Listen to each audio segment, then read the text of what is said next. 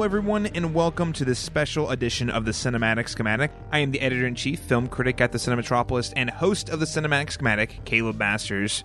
And today, we're debuting a new segment called Cinema Showdown, where a host drills a panel made up of experts with opposing opinions about newly released films. The first edition of Cinema Showdown is hosted and produced by Red 6 to Golden Corral's Caleb Haldane, and today's topic is Star Wars The Last Jedi. In the latest episode of the Red 6 to Golden Corral podcast, Caleb Haldane called The Last Jedi a disappointment that felt like it was trolling the audience the whole time. Caleb will ask his biggest and hardest hitting questions to a special panel of experts who loved the film to varying degrees. We have already a set example of what and who Luke Skywalker is, and I want to know why this Luke Skywalker makes sense to you. So without further ado, let's go ahead and pass the show back off to Caleb Haldane.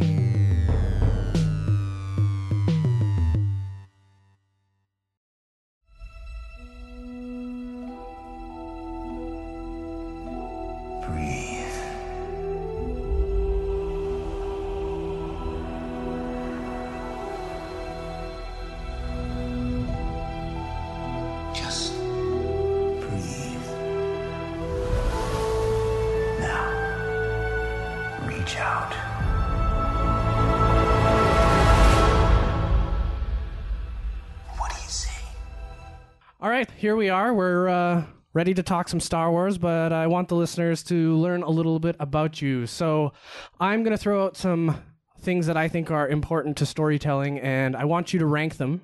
First of all, we have Alexandra Bohannon. Hi. Hi. We have plot, character arcs, subversion. And what I mean by subversion is every story's been told theoretically, right? So the ability to surprise you is still a very important thing, I think, in storytelling, and not to just rewrite something that's already been done.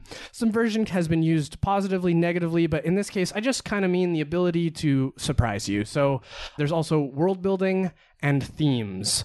So if you would rank these for me, what do you think you would Sure, rank? yeah. And for the record, dear listener, I'm doing number 1 to me is most important, not number 5 is most important, just so Good we're point. all really clear about that.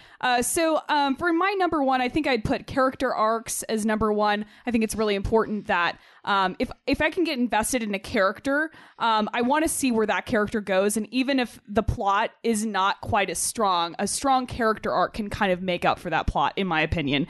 Themes kind of also, my number 2, also kind of go into that character arc.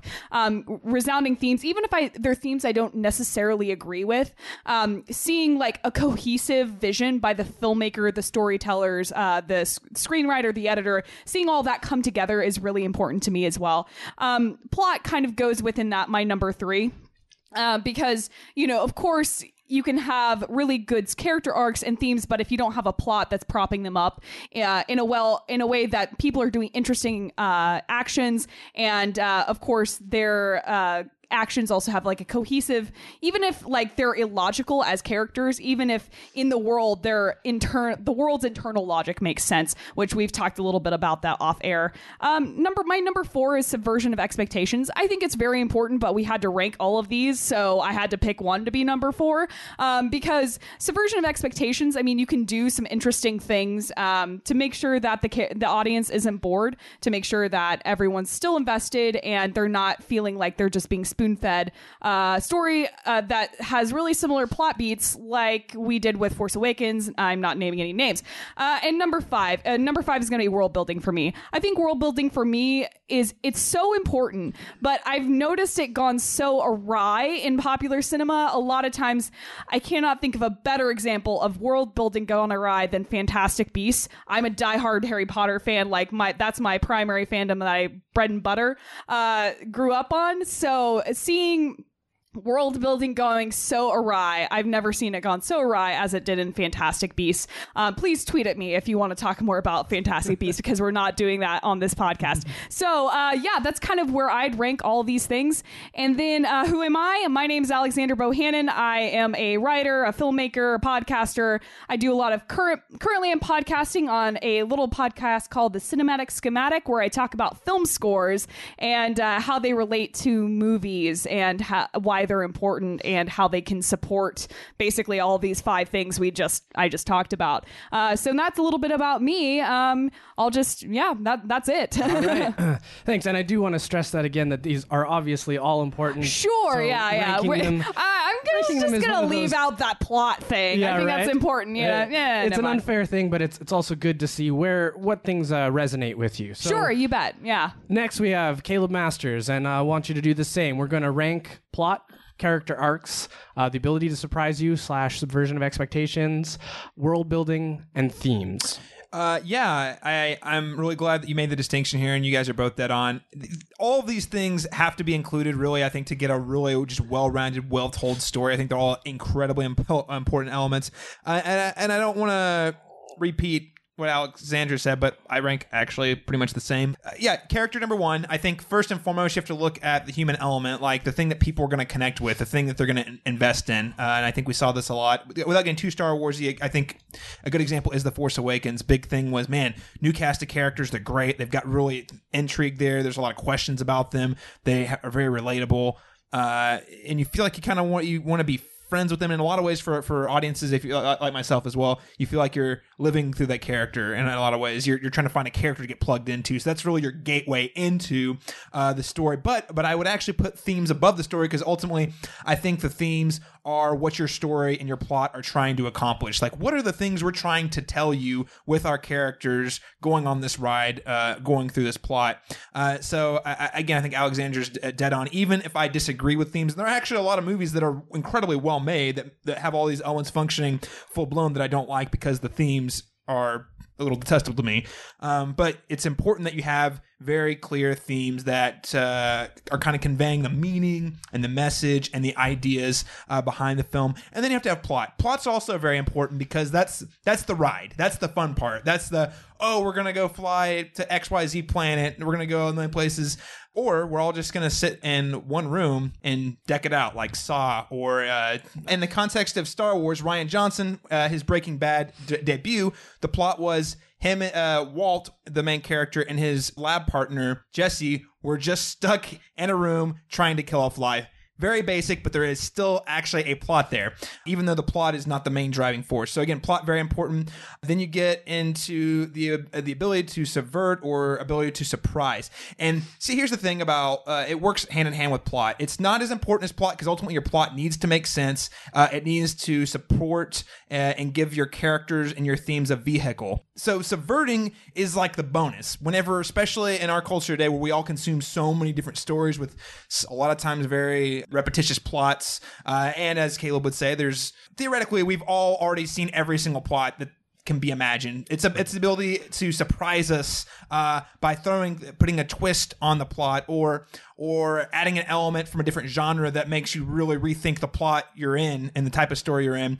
And lastly, like Alexander said, world building. World building is where the really fun, let's geek out about this stuff comes from, and it's a great element. Star Wars is a big favorite of mine. I mean, we were talking just before on the show, geeking out about all sorts of Star Wars lore and like how the Force Ghost works. Let's talk about Qui-Gon Jinn. What's his backstory? And that's the really fun. That's the icing on the cake. That's the stuff you're talking about at your lunchroom tables in elementary, middle, and high school, talking about all the theoretical things that can happen, or what happened in the latest comic book or novel, etc.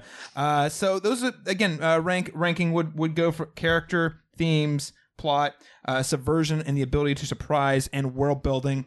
And of course, I am Caleb Masters, editor-in-chief and the film critic for thecinematropolis.com, if you want to know more.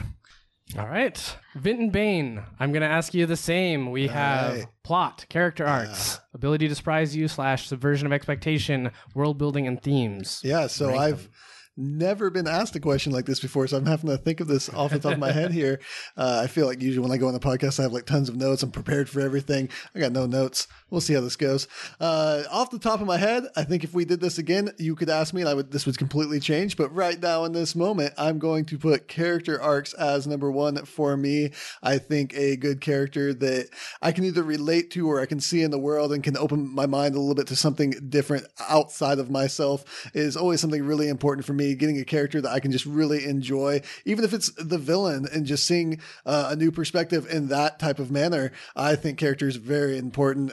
Secondly, to that, I'm actually going to throw world building as a number two for me, because I think deep down inside, I am still that middle school kid who just loves living in the world of the fiction that I enjoy.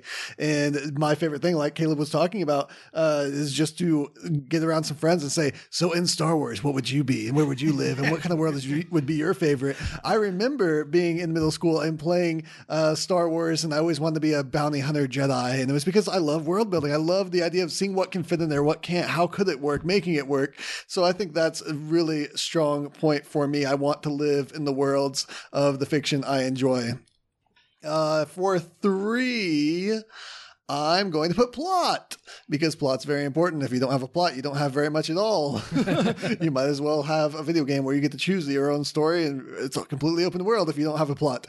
And you can't do that with a movie, so it would not work. So I don't know what else to say about that really, except for plot is important. Fourth, I'm going to put themes. And the reason I'm going to rank that one a little bit lower is because I feel like when I experience a piece of fiction, I often walk away with a theme only to find out that it's not the theme that anyone else experienced, nor the one that was implied by the creator. And so I'm just like, oh, okay. And then usually I miss the themes that others experience and the one that is implied by the creator. I'm like, oh, that's what it was supposed to mean? Oh, so I feel like I'm in my own little world. And theme, while it is important, I usually don't walk away with the same one that everyone else does. So I'm going to rank that a little bit lower.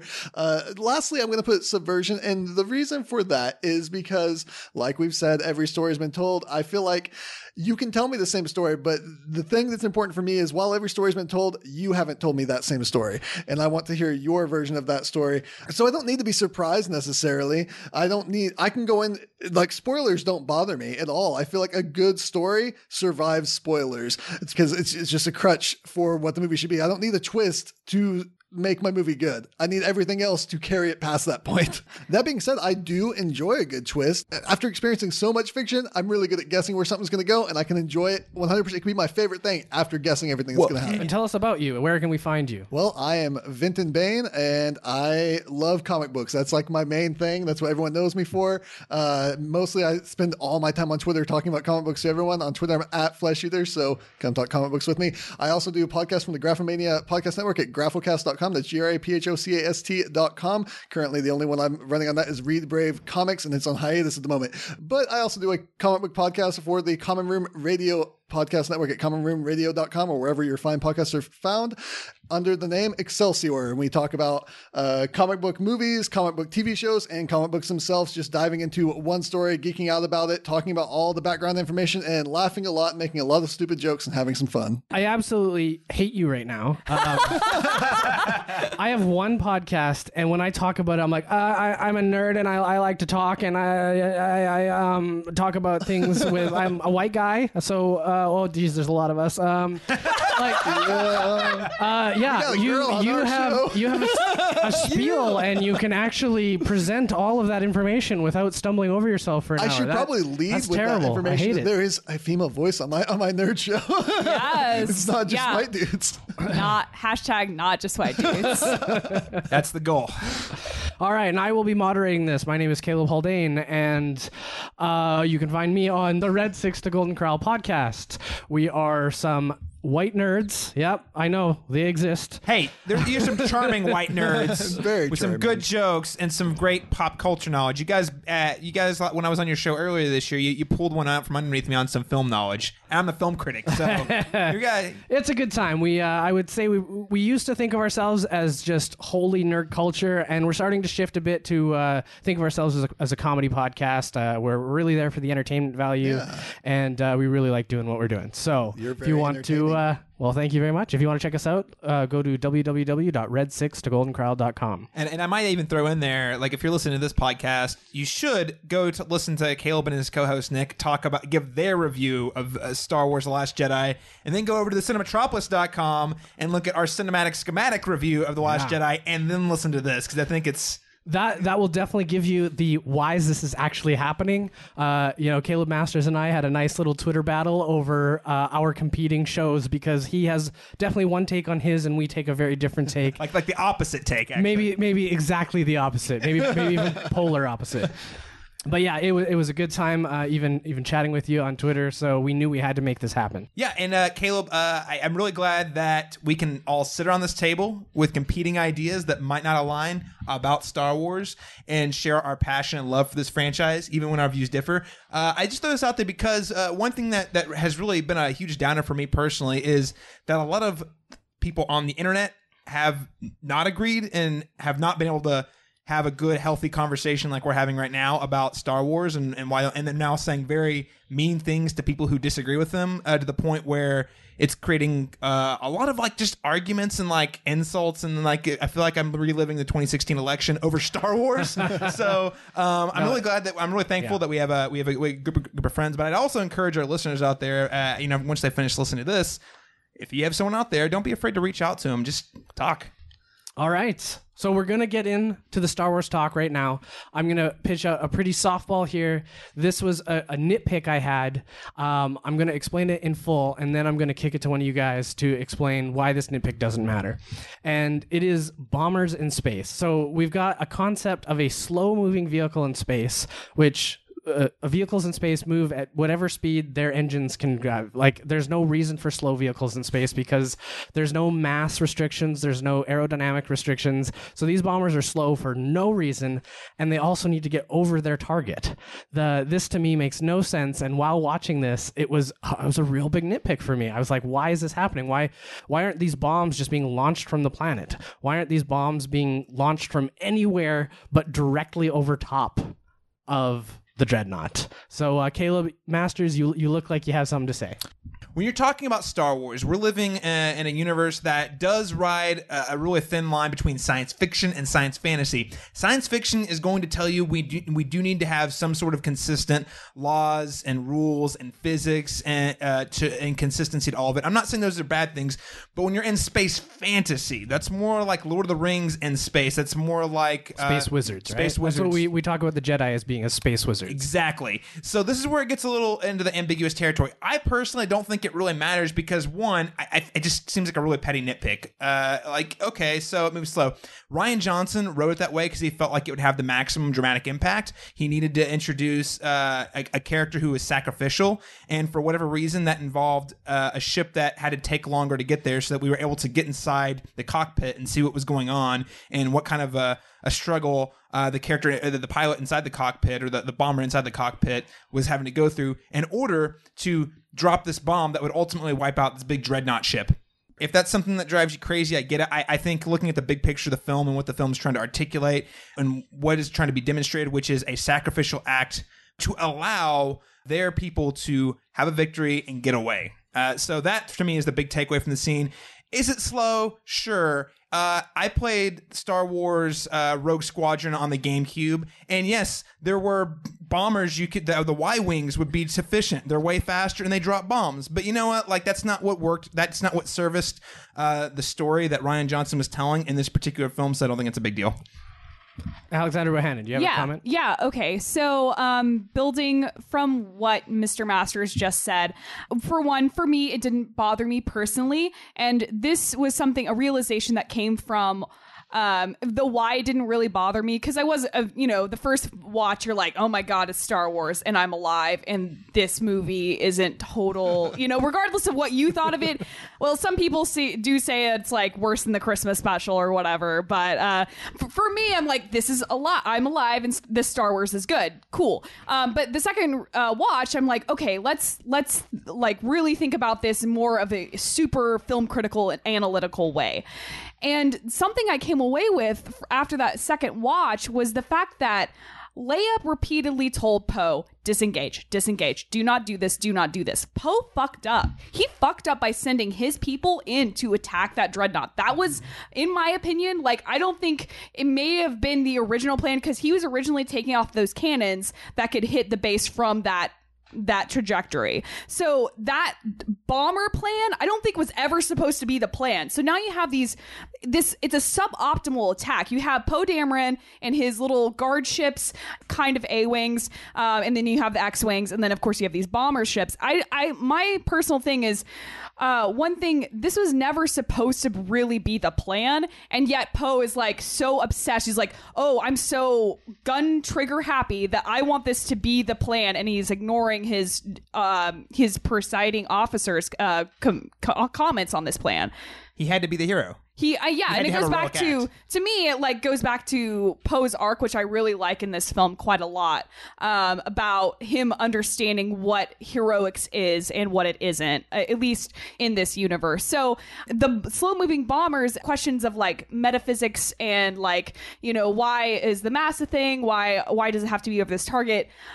To me, I'm not so much thinking about that as more of I'm thinking, maybe Leia actually considered all of these things, and that's one reason why she's like, no, we're going to abort this mission. And then Poe did it anyway because he was an idiot and he wanted to be the big hero and save the day. I mean, for me, and my middle name might as well be suspension of disbelief. As long as it looks cool, and it looked awesome. It did look amazing. And of course, that's not the only thing it needs to do, because things can look cool all day and the movie can still be awful. But I mean, I could come up with a million reasons why. I mean, I could like talk about it all day, and it doesn't matter. I mean, I could say, I guess they have shields that keep them from being blasted. Maybe those shields also contain a gravity, and so if you have to get in there and toward the gravity, you have to be close enough. And then once you are, there's a gravity that can drop the bombs. And I don't know. I could talk about it. That sounded like some great BS to me. Like, I love that. That was great. I totally believe it. What is the gravitational pull of the ship? That's a giant planet-sized ship they're dropping bombs on. I'm just saying. Here's the thing, and I don't mean to, beat the horse that I'm a comic book guy, but after 30 years of reading comic books, headcanoning is everything. Yes. So anytime something doesn't make sense, I'm like, oh, I'm just going to mark that as that it makes sense for some reason and just move past it, because you have to do that a lot in comic books. And here, I really liked the visuals. I really liked the plot. I can't remember the sister's name, but her sacrifice in that scene was really cool. It was a really well done scene. I was so engaged that it wasn't until after I finished watching the movie I was like, bombers? Huh, that's weird. But in the moment, I never thought about it. And that's, to me, why it was so engaging. They really engaged me there. Oh, and Vinton, what you said just made me realize this also serves another really critical purpose of introducing Rose's sister. Again, seeing a hero sacrifice herself, but Rose's sister specifically establishes that she's got the other half of her, like that moon necklace. That the yin yang. The super stereotypical Asians have to have yin yangs. Yeah, I mean, it was one of those things that when someone pointed out to me, it was like, did we need a space? Like, you could pick literally any shape to make that out of, and we picked it. It could have been anything. My sisters have had for periods of their life matching bracelets with with the different letters of their names on it, and that's cute. I mean, yes, of course it's stereotypical, but if we're going to complain about stereotypical and things like that, we could be here all day talking about the old Star Wars movies. So that is fair. So we're going to move on, and we are going to talk about. They jump right into this battle, and it doesn't give us a good sense of what the timeline actually is. We have just had a major victory in The Force Awakens in destroying Starkiller Base. They don't, from what we knew in the movie, know where the rebels were hiding, or the resistance. I'm going to say rebels throughout this. It's going to happen. You know what? It's the same. It's going to happen. And you know what, Caleb? To your point, the movie also does not care. They say, I'm rebel scum. Yeah. Tomato to rebel. So where are we? And if this is immediate, what was the point of Finn being critically injured only to be awoken right away? So, and if it's not immediate, how do we have the Rey scene in The Force Awakens when it's clearly the next step in Last Jedi? So, Vinton, I'm going to have you kick this one off first. So to me, we do know that obviously Rey was not just standing in front of Luke Skywalker for like 3 months. We know that. Holding her hand out for 3 months. This is where we can know something. Take the lightsaber. For the rest of it, there's not much information, as you've mentioned, but there's also not much information of how much time Rey spends on this island with Luke after that point, because we see her following him around. It seems to be a while, but we don't get a clear, this is a day, this is a night, this is the next day, this is the next night, or this is 3 months later. So it does seem to be a bit up in the air. I can see that the healing chambers and Star Wars universe do work fast. I mean, we know that Luke was thrown in one and he didn't take him that long, I assume. Again, we didn't have a clear time there either. But I think, this is the future. It's wibbly wobbly, timey wimey. We can assume a lot of things. I think that there was some danger, and that's why he was in the healing chamber. But I think that he was woken up before they even expected him to. So he healed faster than they even expected him to. But I would say that in my mind, in my head canon, because I have a lot of those, maybe a couple weeks was about the time that Rey spent on the island, because I can't see her staying there for months without leaving, but I could see a couple weeks, her really wanting Luke to join this. All right. Masters, what about you?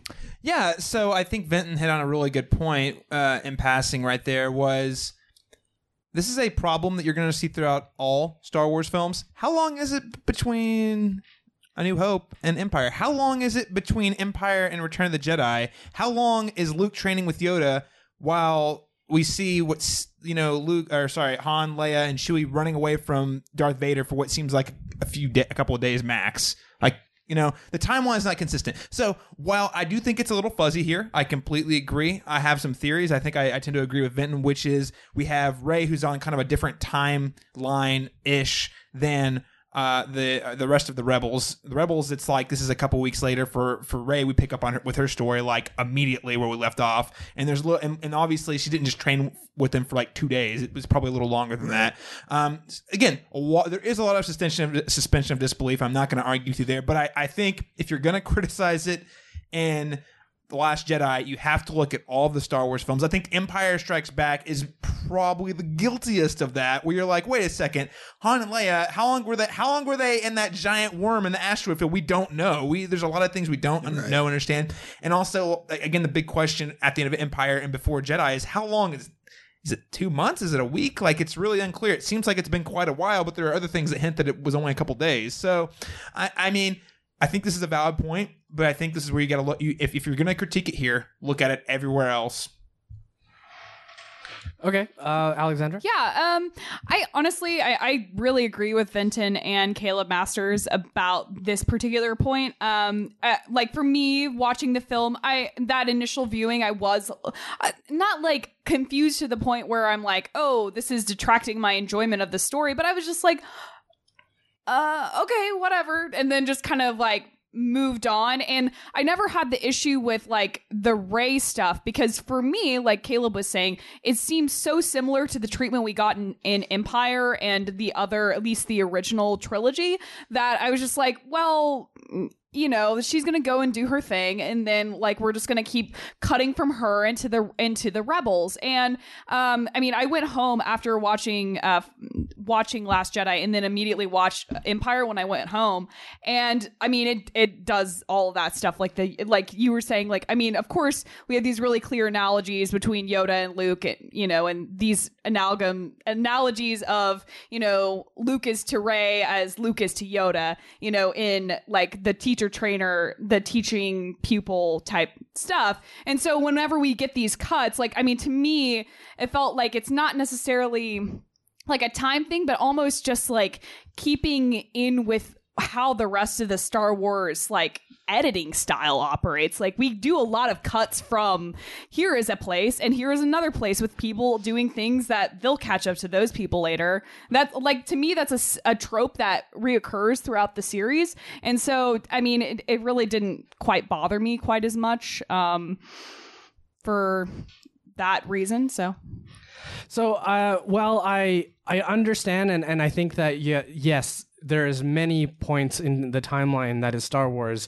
that is unclear. During those unclear moments, we don't have such dichotomies of what was the point of injuring Finn from a storytelling perspective, or what is the point of having a victory if we're immediately going to go on the escape. And I'm actually going to go, Vinton, I know that you had something to say. It might have been on the last point. It may be on this point included. What do you have to tell me? Yeah, well, one of the things I was going to mention is I think we are going to keep coming back to this point. That a lot of the problems for me with this film were also problems with all the other films. And so I think that's something that's come up already with our other guests here, but I think it's going to keep coming up. But with Finn in particular, I think one of the reasons why we had to enter him is we had to separate him from Rey, and he wasn't going to leave Rey at this point. He wanted to be with her. The first thing he does when he wakes up, he's like, "Where's Rey? What are we doing here? We got to track her down." He wants to just run away and get her. And I think, of course, if I want to look behind the scenes a little bit, these are by different people. One person's idea might have not transferred over to the other person. So he takes someone else's idea and says, well, I'm going to use it this way. And so it could have been that they had a completely different idea when they did that. So, you're just picking up the pieces when you come into stories like this. But I think that was the biggest thing for me is I think he had to be separated from Rey for some reason. Well, I'm glad you brought that up. We're going to get more into what a director's ownership is to his own past in a product. But for now, I think, Masters, you have something to say? Yeah, well, actually, I think I'm going to use this as a launching off point to talk about exactly that. Because so let's talk a little bit about how this movie is made and how the new Star Wars films, to our knowledge, as much as we can read and consume out there, know without actually being on the inside, as far as going, you can go as far up as finding leaked emails. But what we're looking at is Kathleen Kennedy. This is the producer of the Star Wars universe at large. She's the gatekeeper. She makes all the big calls. I mean, it's her and Bob Iger. Bob Iger generally defers to her when it comes to making these big decisions. Bob Iger being the CEO of Disney. So basically with the first one, she needed someone who could get something done quick because they were on a really tight deadline for The Force Awakens. They needed someone who had an experience launching things. J.J. Abrams has launched many pilots.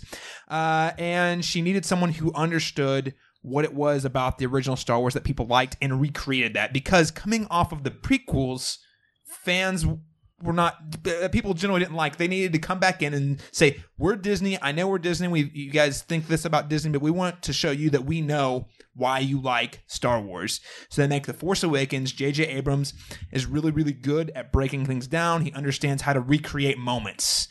He knows how to recreate feelings and elicit emotional reactions. So he was a match made in heaven for The Force Awakens. Now, what happens then is there is a passing of the baton. Kathleen Kennedy does not have some giant schematic in her Disney basement somewhere that has all of the bullet points for what's going to happen in XYZ film. They have some very high level ideas for as far as where they want it to go.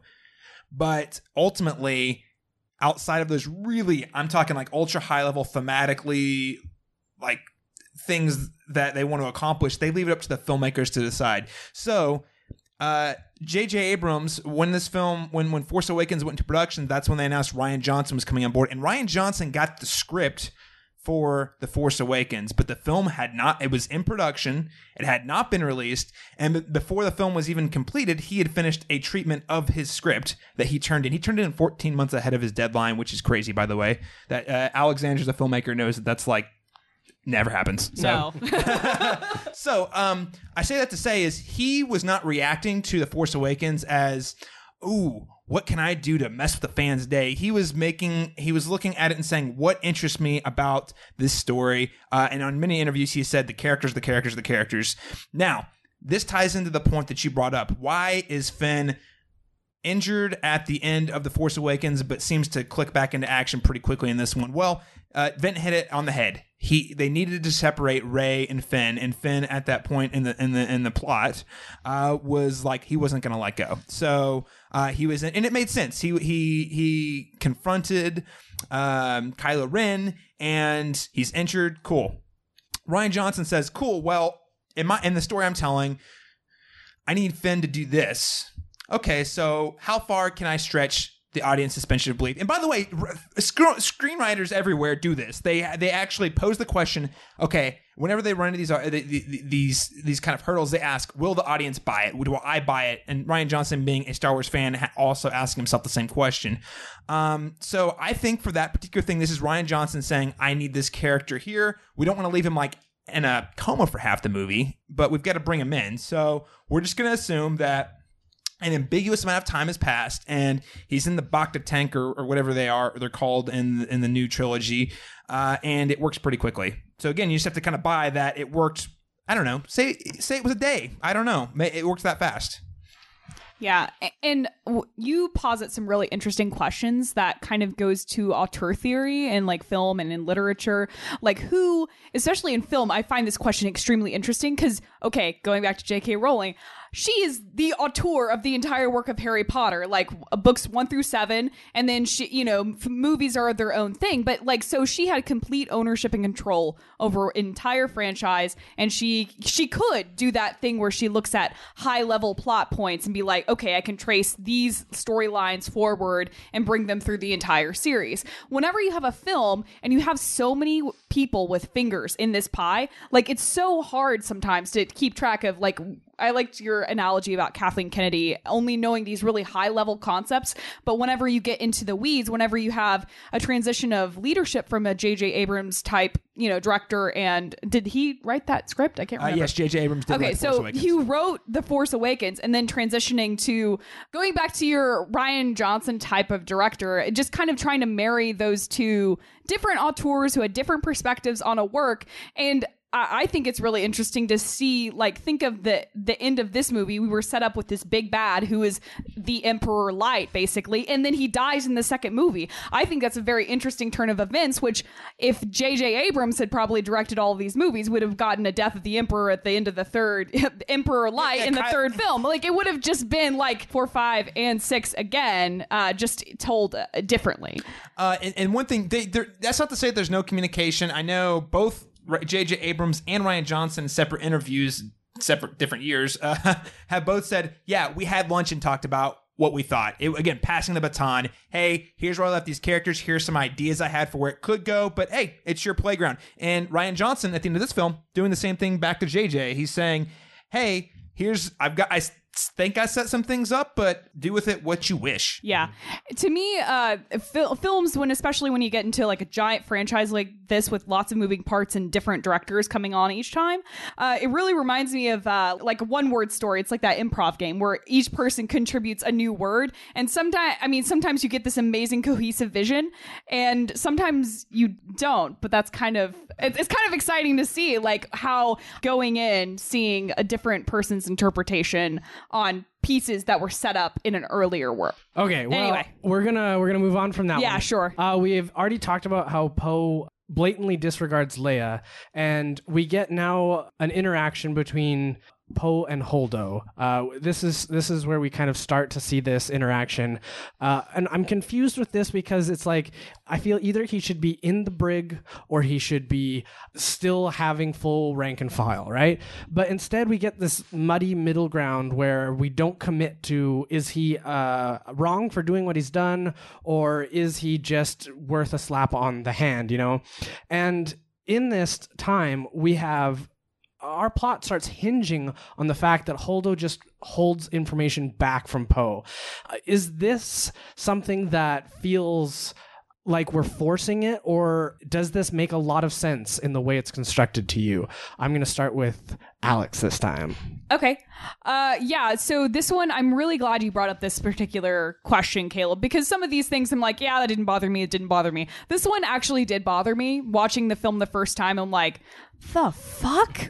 What? And so I really went in the second time because there were a few questions, and I'm glad I get to talk about some of these because there were a lot of things that I had to take into that second time being like, okay, I need to really pay attention and see what is there something I missed that makes this make more sense to me?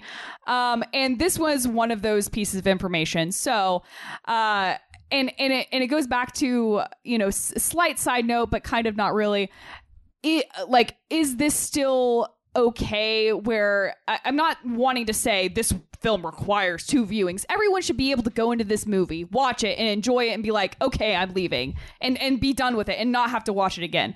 I'm not saying that, oh, this is like, to understand this text, like this is like a film studies class, you need to watch it like 10 times or something like that. I don't feel like a Star Wars film, deserves to put that kind of stuff on a person, like on a viewer. So that's a side note. So I'm not saying no, go out and watch it again, because that's kind of a rude thing. But for me, why does Holdo hold back the information? So I think that in the film, like the characters inside the film don't know what to do with Poe. Here we have this big action, this big hero, and he does this thing, and he causes a great loss of life, a loss of assets. He really screws a lot of their plans over. Now, I mean, of course it doesn't matter because they're being tracked through light speed and everything. So that whole jump thing, they would have been tracked regardless if they had the bombers or not. So keeping that in mind. But they did lose a lot of people in doing that really ill-fated attack on the Dreadnought.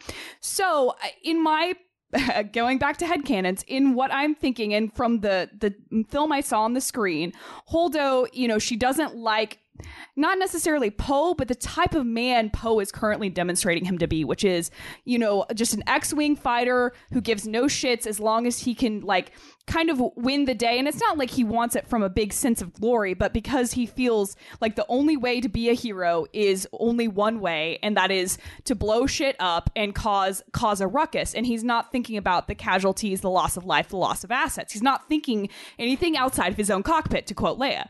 So just going back to that idea, Holdo, in my headcanon, is keeping Poe out of the loop because A, he's been demoted. He doesn't need to be in these. I mean, again, it's not very clear in the text, so this is what I've interpreted from all these conversations. He doesn't deserve to be in these meetings from the first place because he's not really a part of this decision-making team. He's now just another man, another captain of an X-Wing on this ship who's having to just like take orders from his admirals, just like everybody else. And I know we're following him, and it's so much of his story as well as all of these other main characters we've got going on. But I mean, he's kind of been demoted almost to like almost like a background character in the way that they're treating them, even though he's still getting a lot of screen time. Like all of these other X-Wing captains, they don't know what the fuck's going on, but they're not bitching about it or causing a mutiny.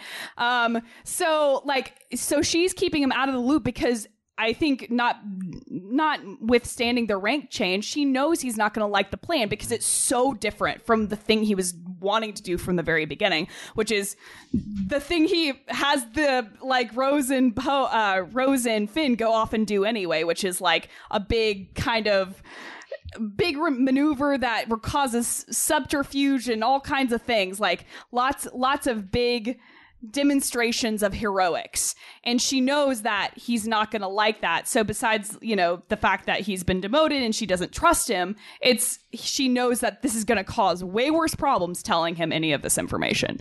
So again, that's my personal headcanon from what I had to watch a second time to understand. I didn't really like the way they treated this the first time. So I've thought a lot about that particular topic. So the funny thing is, though, he does like the plan. And if he's got so much power that he can back-channel covert ops, why can't he back-channel the information that's being held from him? Vinton. And you can answer both questions here. I wasn't prepared for that question. You get to answer both. Okay. You can evolve into that. Yeah. And see if I can talk while I'm thinking about the second one. So I totally agree with what Alex is saying. I think that the rank thing plays into it. You have a new leader stepping up into here. Her name's Holdo, so she's going to hold on to some information. But one of the things I think that's important to keep in mind is when you're dealing with a story, we're always focused in on one thing. Well, not always. Some storytellers do it differently. But here we're focused in on just a couple of people interacting. When there are a lot of people, a lot of things going on, especially replacing a leader as Holdo is doing for Leia here, she has a lot on her plate. She has to deal with this quickly. She can't be bothered to address every single problem. As far as we know, there's 20 people like Poe doing the same thing, going, hey, I want this information too. It's like, just guys, chill. I have to take care of something. I can't answer all your questions. I can't give this information out to everybody. So I just think that we have to remember the bigger picture in some of these things. Of course, you have to headcanon some things. That's always going to be the case. What was your second question again? So the second question is that he does indeed like the plan, and he's got enough. Wait, which plan? The Holdo's plan. When Leia delivers that plan to him, he's like, that could work. Yeah, he so buys, he does actually buys buy it. the plan, and he has enough power still to back channel covert op missions, but yet he doesn't back channel this information that's being held from him. Why do you think that is? Well, I don't think that he has all that much power. I think that he has a few friends with pistols. And I think that... But those friends are the, probably in on the plan, right? That might be. I think he didn't ask the right questions because he's trigger happy. And so I think if He's had kind he of stopped dumb, to like think in about what like he a was doing- trigger happy way. Right, Yeah. right. I think had he stopped to think about what he was doing, maybe he would have chosen a different course. But he was so focused, and so when the opportunity arose with Finn and everything going on rose, he was just like, "Yeah, let's do that. Let's get this thing. Let's go. Let's just go. Let's go, go, go, go." Because he's a trigger happy dude. He's not planning things out properly. All right, Caleb, you get to finish and wrap this up. I want to put a different spin on this one because I will concede that I think this is a flaw with the plot. I don't think it breaks it, but I think it's something. There is headcanon. You do have to kind of self-explain a little bit. There's suspension of disbelief. One thing I noticed about this in particular is it feels like this movie is 2.5 hours long. It feels like there's a few things missing, so it's either too short or it's too long. As in, they can included too much stuff, or they didn't include enough. And there are little things like here. One thing you said on your podcast, on the Red Six Golden Corral podcast about The Last Jedi, was it feels like they're treating this like a mole subplot, and I 200% agree with that because they are. Like, we don't want to let that, and that was my first instinct. Well, they don't want to tell anybody because they don't know how they're being tracked, so they don't want to leak that information.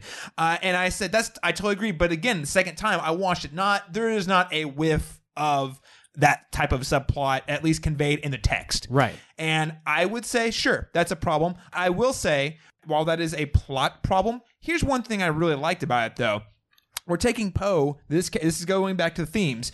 We're taking Poe. He is in a more traditional Star Wars story. He's the hero. He's the one who is calling the shots. He's the hotshot pilot who blows up the Death Star like Luke Skywalker. He's your guy. He's your Han Solo. He's one of your guys you're rooting for, even when he's doing really dumb stuff. So I don't know. Go back and think about that moment whenever they're announcing who the next in command is. He's got this kind of like look on his face like, oh, it's my time. I'm going to step up. I'm the dude. What do you mean there's this woman, General Holdo, who... Wait, that's General Holdo? That can't be General Holdo. She's a woman. I mean, the purple hair. No, that can't be her. And he doesn't say that, but like his expressions convey that, well, of course, I, your best pilot, am going to be your first in command. But no, they turn over to someone who's totally unexpected. Again, a woman, which I do think is notable. And I think that just goes on to further to not really subvert, but more clearly support the theme of the movie that being a hero is not as important as actually saving the day, not looking like you're saving the day. We need to wrap this up. So do you have a final thought for us, Vinny? Just the final thought. I just agree with Caleb. When the reveal is brought about, I'm like, wait, why did we do this? Yes, exactly. But what I wanted to say was I do like this subversion of the hero doesn't always get what he wants. It doesn't always work out the way he wants. That, Luke shouldn't just be able to walk on and be like, I have some ideas of how to take down the Death Star. Okay, everyone listen to the Backwoods Kid. It shouldn't always work that And way. he's So like the next mission, he's like the first in command, Yeah, I do like the idea that Poe's not being trusted and he's kind of shoved to the side and things aren't working out for him. All right, that's great. So now we have this relationship because we have a vacuum in power that is Princess Leia, General Leia, the matriarch of the Resistance. And as she gets, blown out of the bridge there and floats into space, I felt such a powerful movement going on. I felt like there was this tear that was slowly trying to trickle down. And as she forced her way back onto the ship, which has all sorts of geographical problems for me because this ship's got to be moving thousands of kilometers a second and she gets blown out. She's out there for 30 seconds. This thing's so far away by the time she forces back, but it looks like she goes about 50 yards. But that moment also, as she was forcing back to the ship, so was that tear forcing back into my eye because I knew I wasn't getting this super touching scene that I thought I was about to get. Does anybody feel that way, or do you feel that this was a super appropriate way to handle Leia? I'm actually going to start with you, Alexandra. I'm sorry. I'm making a face because I talked with one of my best friends about this movie and he's like, yeah, I have some problems with it, but I generally like it. And I was like, oh my God, Leia force flying her way back into that ship, because that was honestly my biggest biggest WTF, like the thing I like least about this movie. I thought it was stupid. I thought it was actually stupid. I thought it was not. I was like, wow, that's a way to make this saga end. And I wasn't necessarily thinking, oh, it's because Carrie Fisher is deceased, but I'm like, we know we need to move on from this character and her arcs. It's not just the death of an actress, because we've handled that kind of death of actors in film and how we move on from that. But so when I watched her ass fly right back on that spaceship, I was like mad. Like, I did not like that at all. I thought that was stupid. I actually do not like that at all. So were we robbed a touching goodbye with Leia? That's kind of a more interesting perspective, because I, like all of us after Carrie Fisher passed away, God rest her soul, because we all thought that meant, oh, she's going to die. And I wonder if, again, going back to subversion of beliefs and ability to surprise you, I do wonder if maybe that was the original idea, and that because she passed, I don't know. It felt so out of place to me, and it did take me out of the movie. I wasn't a fan. I do think the scene with Luke and Leia later, I thought that was very touching. The Force Ghost kiss in that little encounter, that sweet little moment. That was so nice. And if that is my touching goodbye with Leia, that's totally fine with me, and I'm very satisfied with that. But I was not about that force onto the ship thing. Oh my God, I hated that. Anyway, Caleb. Masters, we talked about this on Twitter. I know you have some thoughts. How about you tell me? It's not my favorite thing in the movie, but I don't hate it. I don't think it breaks the movie. I think Leia has always been hinted at having force powers. We haven't ever seen her use them before, but also when are we gonna get to see her use them? Okay, well, she's more featured in this movie than she was in the last movie, so it makes sense, right? Because she herself did not discover that was a thing she had until the end of Return of the Jedi. So I think it's fine. I mean, is it necessary? No, it's not. But no, neither is most fan service or like Easter eggs. Like, those aren't necessary, but they can be fun. If it breaks it for you, I get it. It's not necessary. This is not important. But I will say I'm indifferent. I don't think it really adds much, but I also don't think it hurts anything either. Now that said, I don't think when we're getting into the bigger picture of are we robbed of a touching goodbye, I can say right now, and this might be me being really arrogant, I was pretty confident that Leia was not written to die in this movie. I was 200% sure, and I was also, because I know Rian Johnson's work, I am a Rian Johnson fanboy, as you'd put it. I knew he was the type of director that would say, I don't want to change the film because she passed. I think we're honoring her memory by not changing. I don't know. It was just something I was like, he's that type of director that would say that thing. Yeah. And then, of course, this all goes through. The movie comes out, we see it, and then all the post interviews, they ask him that question, and he says, "Me and Kathleen Kennedy sat down, we talked about it, and we felt like the moments that she has later in the film, specifically the one with Luke, was worth her sticking around." So again, I'm pretty indifferent to the controversial her La La Land force pulling herself back to the ship. Will anything change for you if you find out they kill her in the crawl? I mean, here's the thing, though. I don't blame anyone for that.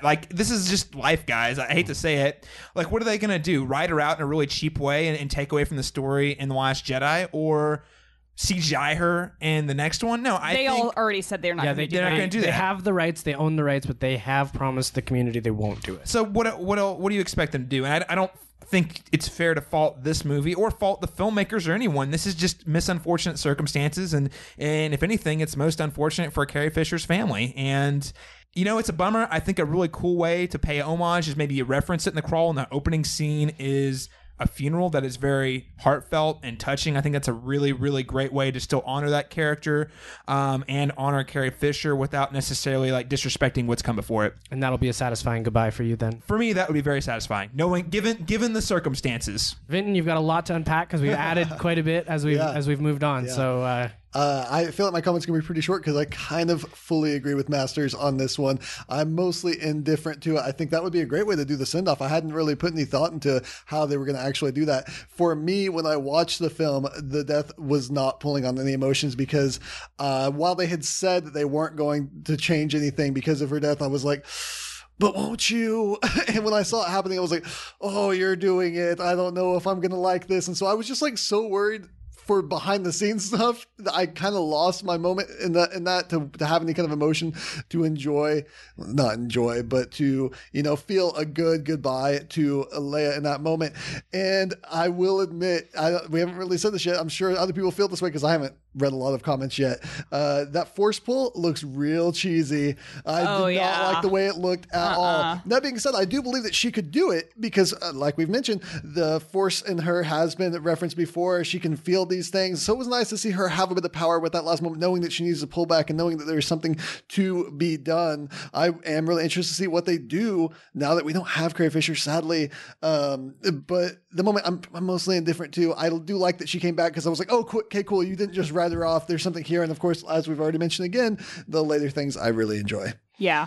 And that's to say, like, while I didn't like the force flying back on the ship, I do agree with Caleb that I feel like with your points about how that death sequence is probably going to place. And then I'm really glad that you just confirmed what I was thinking about honoring Carrie Fisher's memory, because I feel like that having her live throughout the rest of the movie, despite me not liking that particular sequence, is a better way of honoring her as a person and as an actress and an integral part of Star Wars. I don't want to belabor the point, but just imagine if we didn't have that scene where she sees Luke Skywalker's projection, he hands her that Han Solo's dice. Like, that's the closest thing we got to a reunion between those three characters. And I teared up. I mean, I'm almost tearing up right now. Like, it's a really touching moment. And if they were to kill her on the bridge, we wouldn't have had that. And we wouldn't have had her being an inspirational figure for even Poe later in the film. So, I would also like to point out that it was a good moment with Kylo when he saw that go down. He pulled up. Narratively, there was a cool moment that happened there for her being thrown out in the first place. Sure. And I will say, that's the sad thing, is the one thing is because they're not changed. They didn't really change anything.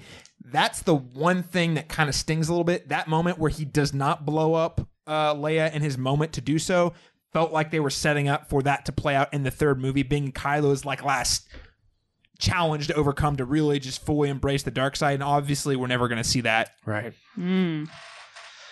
All right, so I have a problem with the Finn and Rose storyline, being that it actually doesn't advance anything. This is a wild goose chase for apparently anything, not one thing in particular, just a wild goose chase for something, and then ultimately it doesn't affect the outcome of the overall resistance.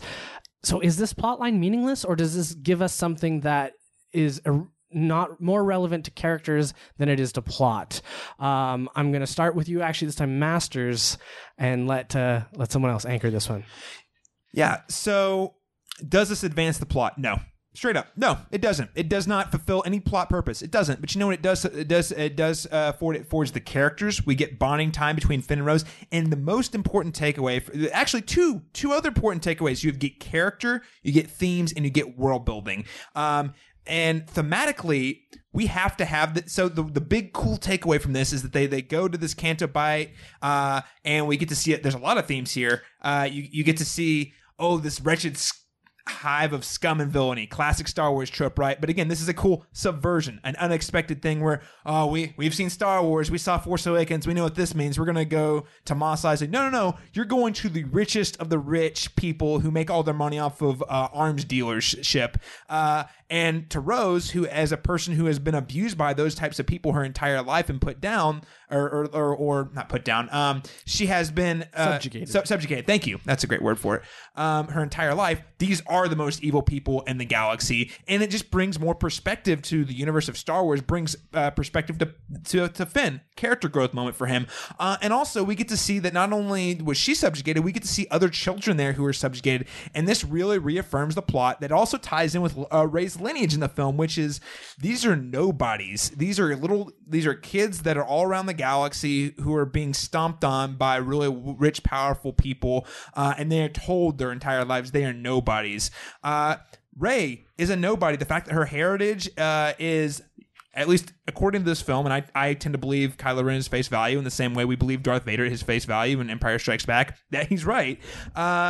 that she is a nobody. And that's the cool thing. The Force isn't just for the exclusive, ultra-powerful bloodline. It's for everybody. So when we see that moment at the end of the film where one of the stable boys just like very nonchalantly uses the Force to grab a broom and looks up at the moon in the same way that like Luke and Anakin Skywalker looked up at the setting suns in Tatooine is amazing. Vinton, add to this. Yeah, so for me, is it plot relevant? Is it driving the plot? No. But I do like that subversion again, that not everything works out the way the heroes want it to.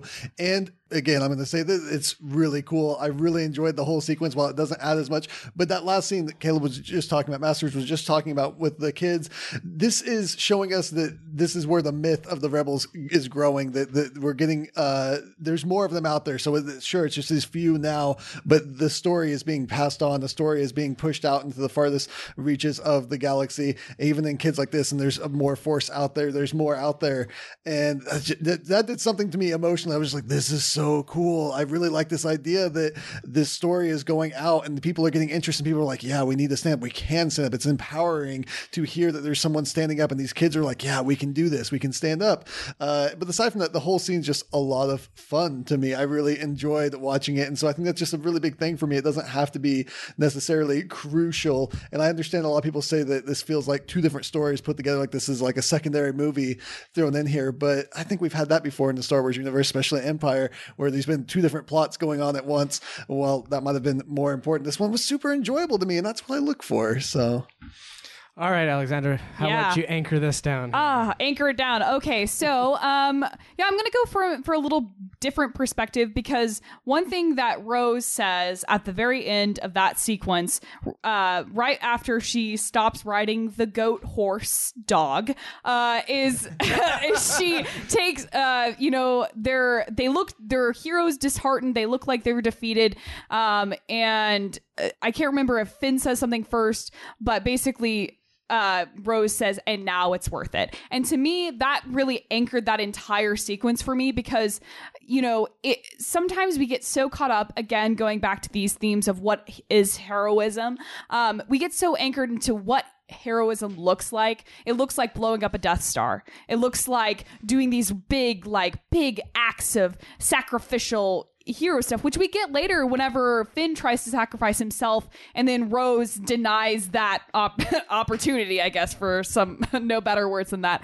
But one thing that I thought was interesting is looking at the little stakes, looking at the kids that are now empowered to think of there are people just like them fighting all over the galaxy for the rights of the little people. We free all of these animals that were being abused and maltreated at the hands of the most wealthy people in the galaxy, which is it's abusive and terrible to witness. And so thinking that perspective, it did it matter in the sense that we got this code breaker from this planet successfully and we got him to the thing and he did all this shit? No. But in terms of did it matter to the tiny people, to the tiny facets of this little world, this plot did matter? It did matter to somebody in this world that happened during the plot of Star Wars.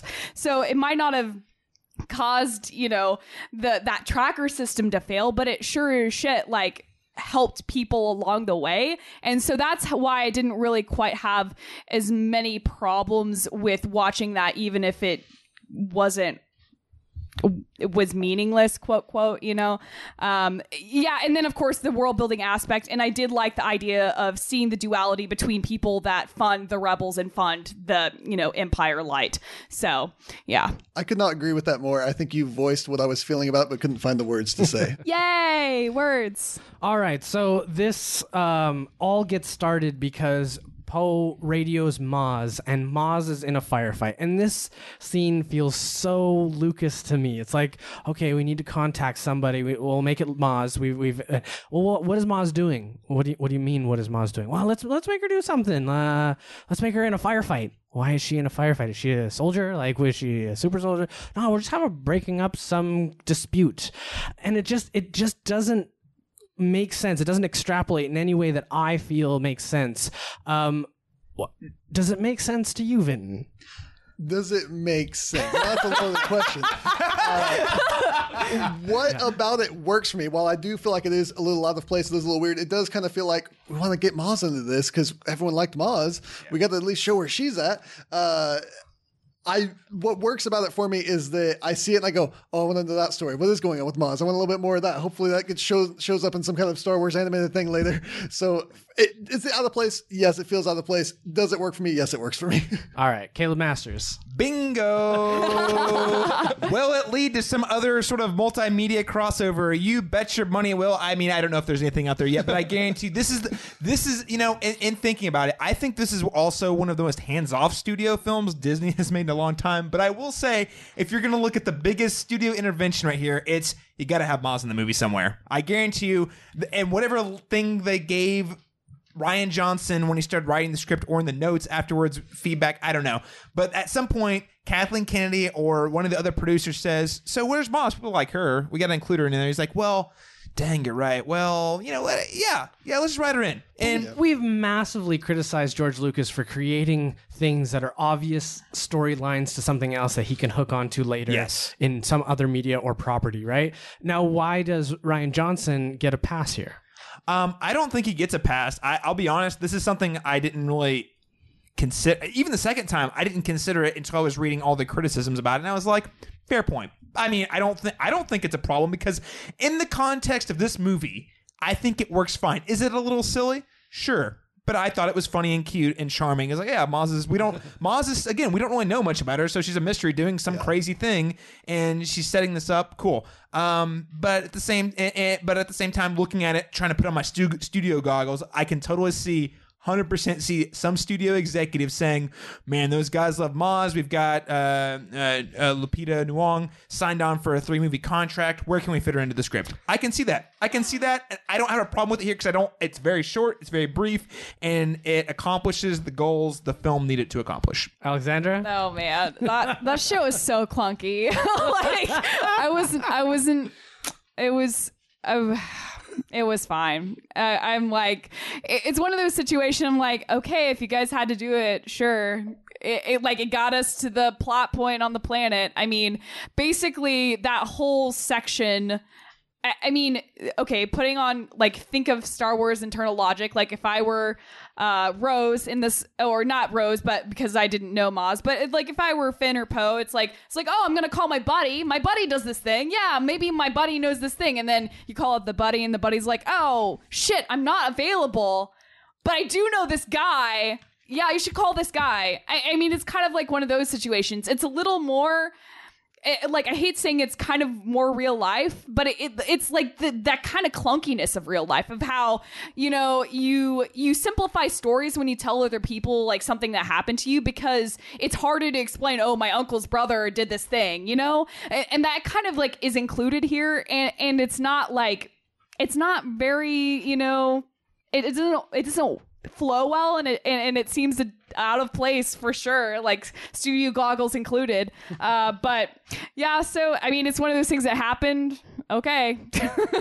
I mean, I think the best joke of this whole scene is that later in the movie we find out that at some point in the history of this Star Wars universe, Maz fucks Justin Theroux. So that's all I need to know. Hey!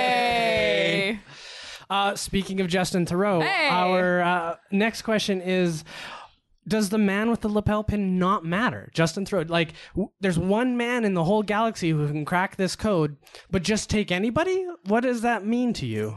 Well, firstly, I want to just say that I don't think she ever says there's only one man who can crack this code. She says she knows a guy she trusts to crack this code. And I find it hilarious. Again, this is me indulging in things I appreciate about Rian Johnson. I can just imagine him sitting there at the script board thinking, what if they go to this thing to find a hacker and they don't get the one they want, but they get another guy? Which is exactly what happens. Like, they're there for Justin Theroux. They find him, but then they get just pulled out of their grasp, locked in this dungeon, and they just happen to find this other weird, crazy hacker guy. Is it Deus Ex Machina? Maybe, but it's so much. I had a lot of fun with this whole thing. And I got to see Benicio del Toro chew the scenery, but not chew the scenery so hard that it broke my suspension of disbelief. I appreciated that kind of his performance, and I did feel legitimately bad that he betrayed them. I know I should have seen it coming a million miles away from the get-go. Especially the second time, I was like, boy, how did I not see it coming from the get-go? But like, I thought it was like, the first time I was watching, I was like, damn, it hurt when he betrayed them, even though, and again, in retrospect, like, wait, they didn't find the guy they were looking for. They just found a guy who could do the same job, who then stabbed him in the back. All right, so Vinton, why do you think the guy with the lapel pin matters or doesn't matter, and why that matters or doesn't matter to Star Wars? It's funny because I put subversion at the end of my important things, but I keep bringing it up here. It was a good twist for me. It was a good things don't work out the way you want them to work out, and I kind of like that. I do like that they do put in this, that they're really trying to do it, but they're under a time crunch, and so they have to work with whatever they can get in that time limit because they know that it's going to run out of fuel. Everyone's going to be lost if they don't do these things quickly. They run into the Taurus character, and they don't trust him at first. They're like, no, we're not going to do this. We're not. And finally, he breaks himself out and he's like helping them, and they're like, what choice do we have? It seems to be like our best option, and it doesn't seem to be a bad one. So I buy it. I guess that's where I end. I buy it. Alexandra? Yeah, I think I honestly totally agree with those points that Vinton just made. Time crunch there. I would also throw in a spoonful of Think of how Rose reacted to Finn. Wow, you're a resistance hero. Oh my God, fangirling out over him, and how she's basically like a plumber on this ship or something. I'm not even sure if she's like a station engineer or something. So she never leaves the ship, never gets to be that big hero. So this is like her first time doing like a covert ops mission. So I would also chalk a little bit of them being kind of dumb too. Like they find this man, and then their ideas were subverted, and so they just had to like pick somebody. Otherwise they're like totally boned. They're not master strategists. A clone trooper and a person that works on pipes all day. Yeah, I mean, all right, masters. And also I just want to throw out there that initially, even they're like, yeah, no, bro. I mean, like, he lets them out of their cell, and they're like, oh, this guy might be worth it, but they still just run away. And the only reason he shows up with them, he shows up with the ship and says, you need a ride? Like, here's your droid too that I kind of vaguely kidnapped. Vaguely. I stole the ship and kidnapped your droid, and oh hey, I can hack that thing you need, and you're being chased. Do you want to join? Okay, cool. Like, it's fun. Is it? I mean, it's fun. I will say though, as a Justin Theroux fan, Leftovers, unsung hero of television this last 3 years. I'm a huge Justin Theroux fan. I hope I'm a sap. I totally want to see a spin-off comic or see him in a sequel or in a video game or something, because I'm like, you don't just throw Justin Theroux at me and not do anything with him. Yeah. I mean, I would say that being like Caleb brought up really great points. Like they were at the edge of that cliff thinking it was over, and then he shows up with a ship. So, all right. So the next one is a heavy hitter, and that is Luke and what it means to be Luke, what it means for his character to have done the things he's done.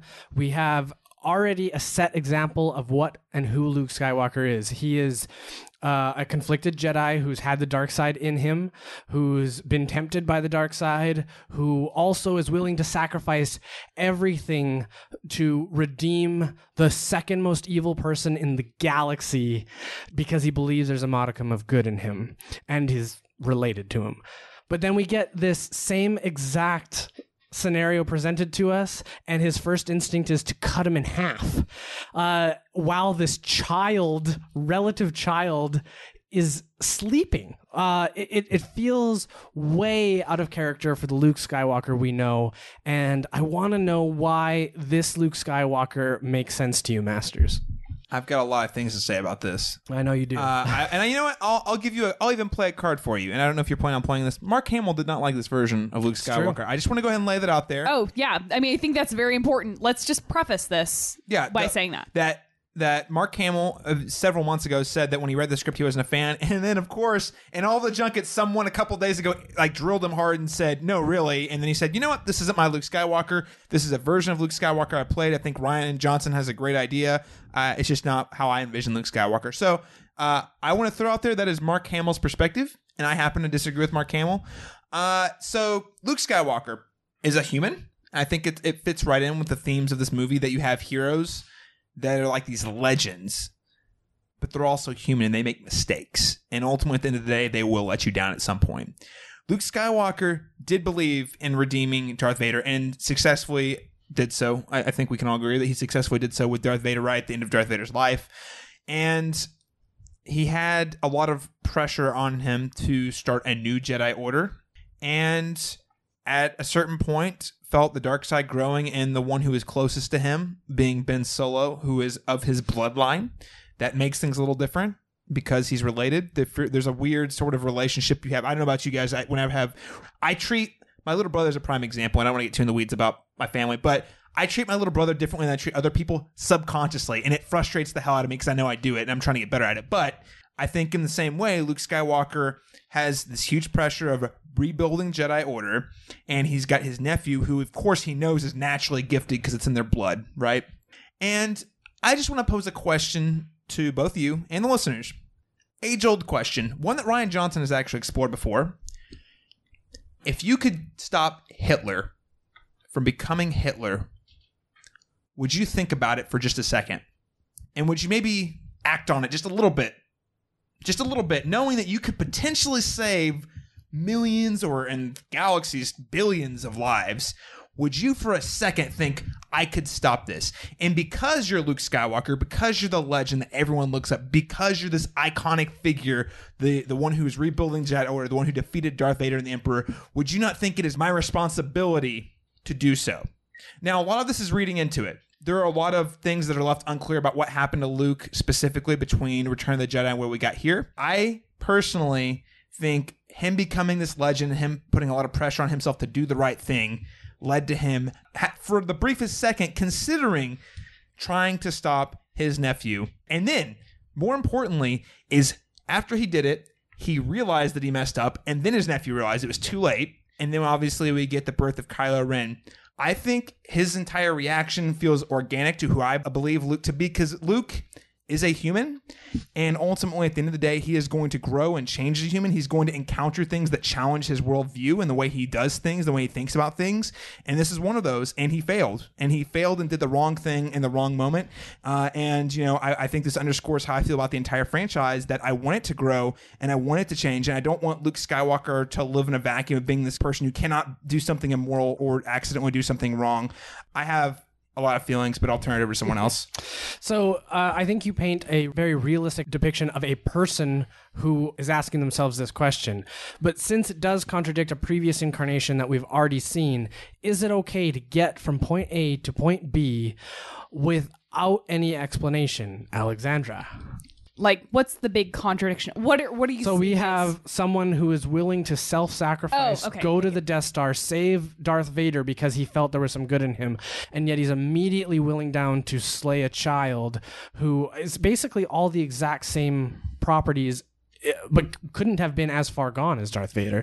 So is it okay that, yes, I think it's believable to have a person who thinks the way you presented, but since we don't have the transition of that character, is it okay for a movie that jumps in time to say this person went through things to make him into this character?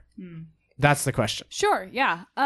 So I personally didn't really have any problems with that characterization of Luke. Do I think that Luke messed up in that instance? Of course I do. I think that was him acting from a piece of himself that was impulsive and stupid. Like, he was going to do something that was based on this pure instinct that was heinous and wrong. And because he thought he knew so much about the Jedi and the dark side of the Force, that he, Luke Skywalker, and I think he does say this in the text of the film, that he keeps on repeating this phrase of like, because Luke Skywalker thinks something or does something, he keeps this whole concept of, does this self-identified master of the Force, does he think that then he can control this new aspect? I think that also came from a place of almost innocence too, because you have this very innocent young man. He's had a very sheltered life, and he's thrust into this intergalactic space battle between good and evil, and he's just trying to figure out who he is and who he's about. And so, but now you have a person in a very different part of their life, later middle age, where he himself feels like he's imparting upon wisdom onto other people. And so on this particular topic, I think it's more of like a taste preference. Mark Hamill didn't agree with his characterization. I respect that as an actor and a man who has studied this character for a very long time, more than I've been alive. But me as a cinema watcher and person who enjoys film, I really enjoyed this particular journey of this specific character. I know that despite, people that identify as Jedis having superpowers of some extent, we're all fallible and we're all human. All right, Vinton. So we have laid out for you that Luke is willing to kill children and then run away. Is this your Luke? Oh, wow. Well, when you put it like that, Caleb. Well, it is a Skywalker tradition. Very fair.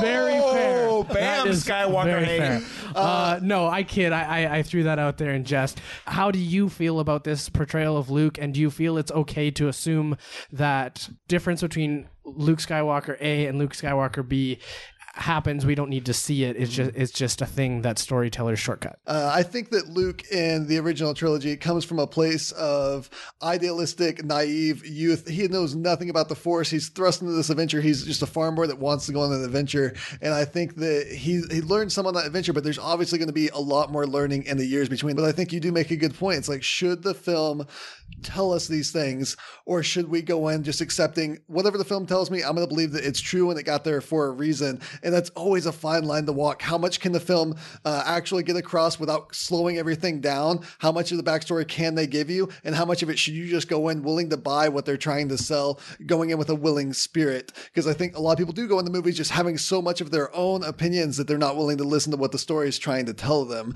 But on the other hand, the film should tell you certain things and get things across without expecting you to have to do tons of research or fix a ton of things for them. They shouldn't put that burden on the watcher. But for me, it just really falls down to the age things. Things change with age. I think the family dynamic is a great look. The son, the father, how things change that way. I think that, the Jedi has always been deceitful, and to me, they've always been manipulative and controlling in a lot of ways. So I've always been more of a gray Jedi myself, because I just don't see how either one of them is that great. And I think when Luke learns about the Jedi, I think he does touch on this in the film. The more he learns about the Jedi, the more he is disenchanted, and the more he's, more of his father and himself. And he's like, what am I going to do? And then he sees what could be this great destructive power, maybe even more than Vader, to the point where he's like, there's no saving this. I have to do something. And he makes that mistake. All right. So we have expanded on this question. I want to give you a final opportunity, Masters, to take all of this question and as a whole and sum that up for us.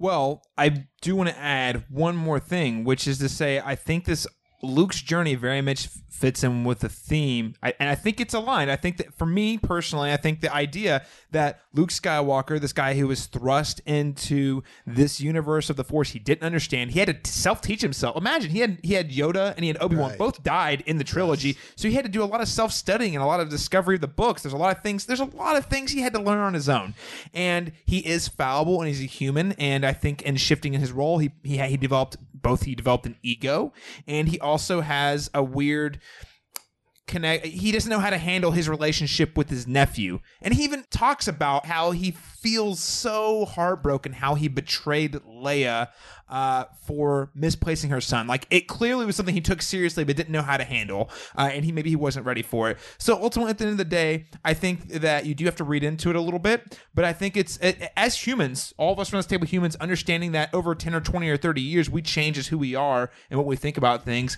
Ultimately, at the end of the day, we have to accept that Luke was not exactly the same person as he was at the end of Return of the Jedi, because he had to learn so much more about the Jedi. And one thing I want to add that I think makes his point in this film so important is it really underscores the theme that I personally connect with and think is so valuable, which is whenever you're trying to create something new, sometimes you have to burn down the old thing. He realized the Jedi screwed up majorly. But he also, at the end of the day, kept the books, and he still kept all these lessons. And even when he has that conversation with Yoda, he's not saying we need to destroy it all. Like, he comes to this realization that the Force is important, but also, like, maybe it wasn't what we thought it was. And maybe the only way Rey's going to understand into this is if we just let the old ways die. And maybe it's up to, we'll give her the books, we'll give her the information she needs. I told her everything I can, but at the end of the day, she's got to let Skywalker go. She's got to let Han Solo go, so that she can create a new version of the Force. As Luke says, it's not all Sith and Jedi. It's not light side, dark side. And I think one thing this film does really well is it breaks down those binaries and really looks and says, hey, everybody is fallible. Everyone makes good decisions and everyone makes bad decisions. Kylo Ren is a very human character who does a lot of terrible things, but at the end of the day, there's good in him. Just like with Rey, there's a dark side within her. So at the end of the day, I think Luke's journey really underscores a lot of those themes that are valuable, and I don't think it ever betrays his character in the process. Yeah, so one thing I did want to bring up, and forgive me if I'm totally taking the steering wheel for a second, but I did want to bring up the Jedi texts and how we get I'm sure we're going to talk later about some Yoda Force Lightning Ghost stuff, but specifically for the Jedi texts themselves, one of my bigger problems on the rewatch personally was the idea that Luke goes to the tree. He's like, I'm going to set this tree on fire. Yoda's like, no, I will set it on fire. And they're like, yes, let's watch the old ways die, because that's a theme, is like, we're regrowing new things. Yeah, I'm actually going to cut you off. Oh, yeah, go for it. If you want to move to that. We are going to move to that right now. Cool. So I am going to present this question, and we're going to go right back to you. Okay, cool. So, yeah, you got it. Yoda uses lightning, and to me this is universe shattering. This changes so much, because now to me I feel like Force ghosts are really the only thing that matter. If we go ahead and send Rey off to fight Kylo, that's irresponsible, because the Force ghosts will just wear him down. They will eventually win. They're invulnerable and they can cast lightning. You can't always stop that. He's gonna have to sleep sometime, right? So we debase all things down to Force ghosts change the complex of things. And for such a throwaway scene, for such a scene that is, a parable of showing that there's a journey and you need to get rid of the past and to do this, we could have had this done all through dialogue, and we've had this done through dialogue. This would have been a trope that we are actually referencing. Instead, we want to put a twist on this trope that actually changes so much, and it really discouraged me. First, my acknowledgement of the Force Ghost thing. The first thing I thought of was you expanding on that is kind of like the logical conclusion of what we experience in modern day war with like drone warfare, which I find that's kind of like an interesting parallel, but I never thought of before the second in time. Like, it sounds kind of ridiculous to be like, yeah, let's have all of our battles fought with Force ghosts. At the same time, it's like, I feel like, 20 years ago, 30 years ago, we could have been saying the same thing about like modern warfare. So I do want to talk about that, because like, hearing you explain it that way, I'm like, maybe that's not quite as ridiculous as a question as I might have originally thought of. But my big kicker, because, I really enjoyed that scene. That was one of my favorite scenes of the whole movie. Sorry, Caleb. Caleb H. But mostly that was because of the character dynamics between Luke and Yoda, and how Yoda was a freaking puppet. It was that hard to get Yoda to be a puppet, and just that itself was incredible to me. We've talked a lot about how Mark Hamill didn't agree with his characterization of Luke Skywalker in this film, and I do think it was interesting. Soon as Yoda gets on the scene, we get into the same master pupil dynamic. Like it felt like the middle of Empire for me. Yeah. And I love that part. And I think that was a nice little piece of contrast to show us that even though Luke is this like hard ass, grizzled old man who's seen too many things, like get Yoda and get someone that has had superiority and seen him at his weakest points. He gets back into that training mode. It's just back to that kind of father-son dynamic. As soon as you're around your dad, if you're like a 50-year-old man, you are a kid again, like in your parents' house. So anyway, I really like that. But my big beef with this sequence was the fact that we have the tree. Yoda, Force lightning aside, Force ghost aside, he zaps the tree, but he knows the books are gone because Rey's got him on the Falcon. And so in my, like, one of my biggest problems with that. Doesn't that kind of subvert the theme of passing the torch? Because it's like the texts are inside her and Luke is like, that is true. But yet she has taken the texts. I felt that was just some weird storytelling, because it's like, we want to have our cake and eat it too. We want to say, yes, have the old ways die. But Disney's like, oh, but Jedi sells shit. If we put Jedi shit, like, in Target, it sells toys and stuff. So it's like, to me, it's like trying to like have it both ways. And that made me really sad. It's like, okay, if we're going to commit to like having a whole philosophical religion die, let's just fucking actually kill it, you know? Like, and that irritated me. And I don't know if you guys like felt the same way. Vinton, did you feel the same way? Actually, I didn't. Yeah. Okay, no, I'd love to hear.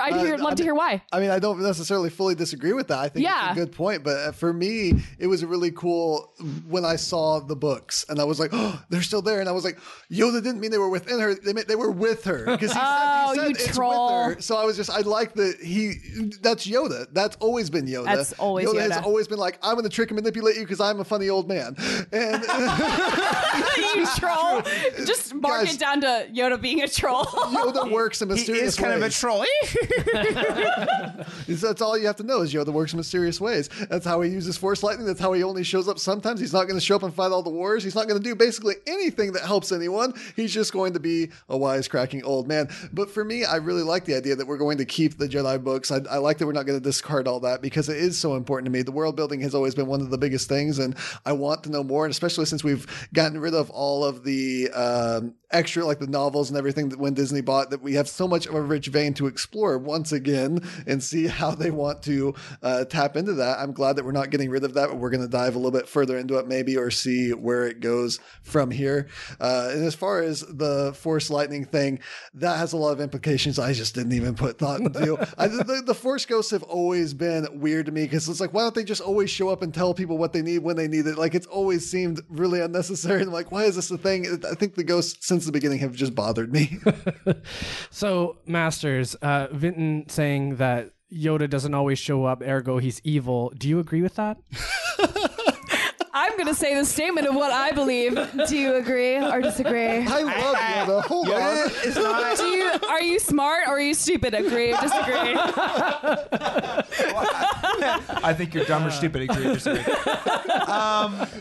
So I don't think Yoda is evil. I think he's a troll, but I think he's a troll with a good heart. And I will just lay the sentiment out. So in college, I was a very sheltered child who was very stubborn about a lot of things. And you want to know what the fuck snapped me out of it? People trolling me, but people who cared about me and wanted to show me how kind of up my ass my head was. And I hated it at the time, and it was painful and awful, and I didn't like it, but I appreciated it. Yoda does that to Luke on the regular in these movies. Now, God, I've got a lot to say about the scene. Can I say just a quick comment, which is that to me, I love Yoda because to me, he's Mr. Miyagi. He's doing something that doesn't make sense to the character to get them somewhere. And I think here in this, he is trying to get Luke to do something. So what he's saying is just for Luke. It's not for us. It's not even necessarily the truth. He's trying to get Luke to somewhere. Yes. He's smart. He knows what he's doing. Bingo. Man, Vinton, I could say bingo all night with you, man. You're on it. Because this is a moment for Luke specifically. Now, before I get into that, I'm just going to go off the table. I'm going to be horribly biased towards the scene. I mean, I get a lot of feels. I got a lot of feels in The Force Awakens. It was emotional. I enjoyed it. I appreciate the callbacks. This one, I got way more feels. I was shocked. I laughed. I cried. I inexplicably, whenever Yoda showed up and it was like back to Empire and it was like him schooling Luke again, like just like Alexandra was saying, like we were like, oh, Luke has seen all this stuff and he's done all this stuff and he's still just a kid. Like Yoda showing up and showing them that he was still just not quite there yet, you know, and like there was still lessons to learn. Like I inexplicably, like I didn't, like tears just came down my face. I couldn't explain it. I just was the most emotional I was this entire movie. I didn't even know it was something I really wanted to see that badly. Same. Like, or deep down, I didn't know that you'd said, oh, this is going to make you cry. Or I said, oh, it'd be cool, but I don't think it'll make me cry. I was like just trying really hard not to bawl. And I don't know what it was, but it was something really special about the magic of this moment that really connected with me on a really deeply emotional level. So I'm going to be biased towards the scene. Secondly, Venn also hit on the fact that Force ghosts in Star Wars are kind of inexplicable. They are kind of a mystery. And this is, again, where I mentioned it at the top of the podcast with the bombs. We get into this really ambiguous territory of Force, of space sci-fi and space fantasy. I tend to have always categorized especially as I've gotten really into sci-fi. I've viewed Star Wars as a space fantasy, where you have things that come along that fulfill a very specific point for the plot or the characters, generally for the characters. And when it comes to doing it for the characters, I'll buy it.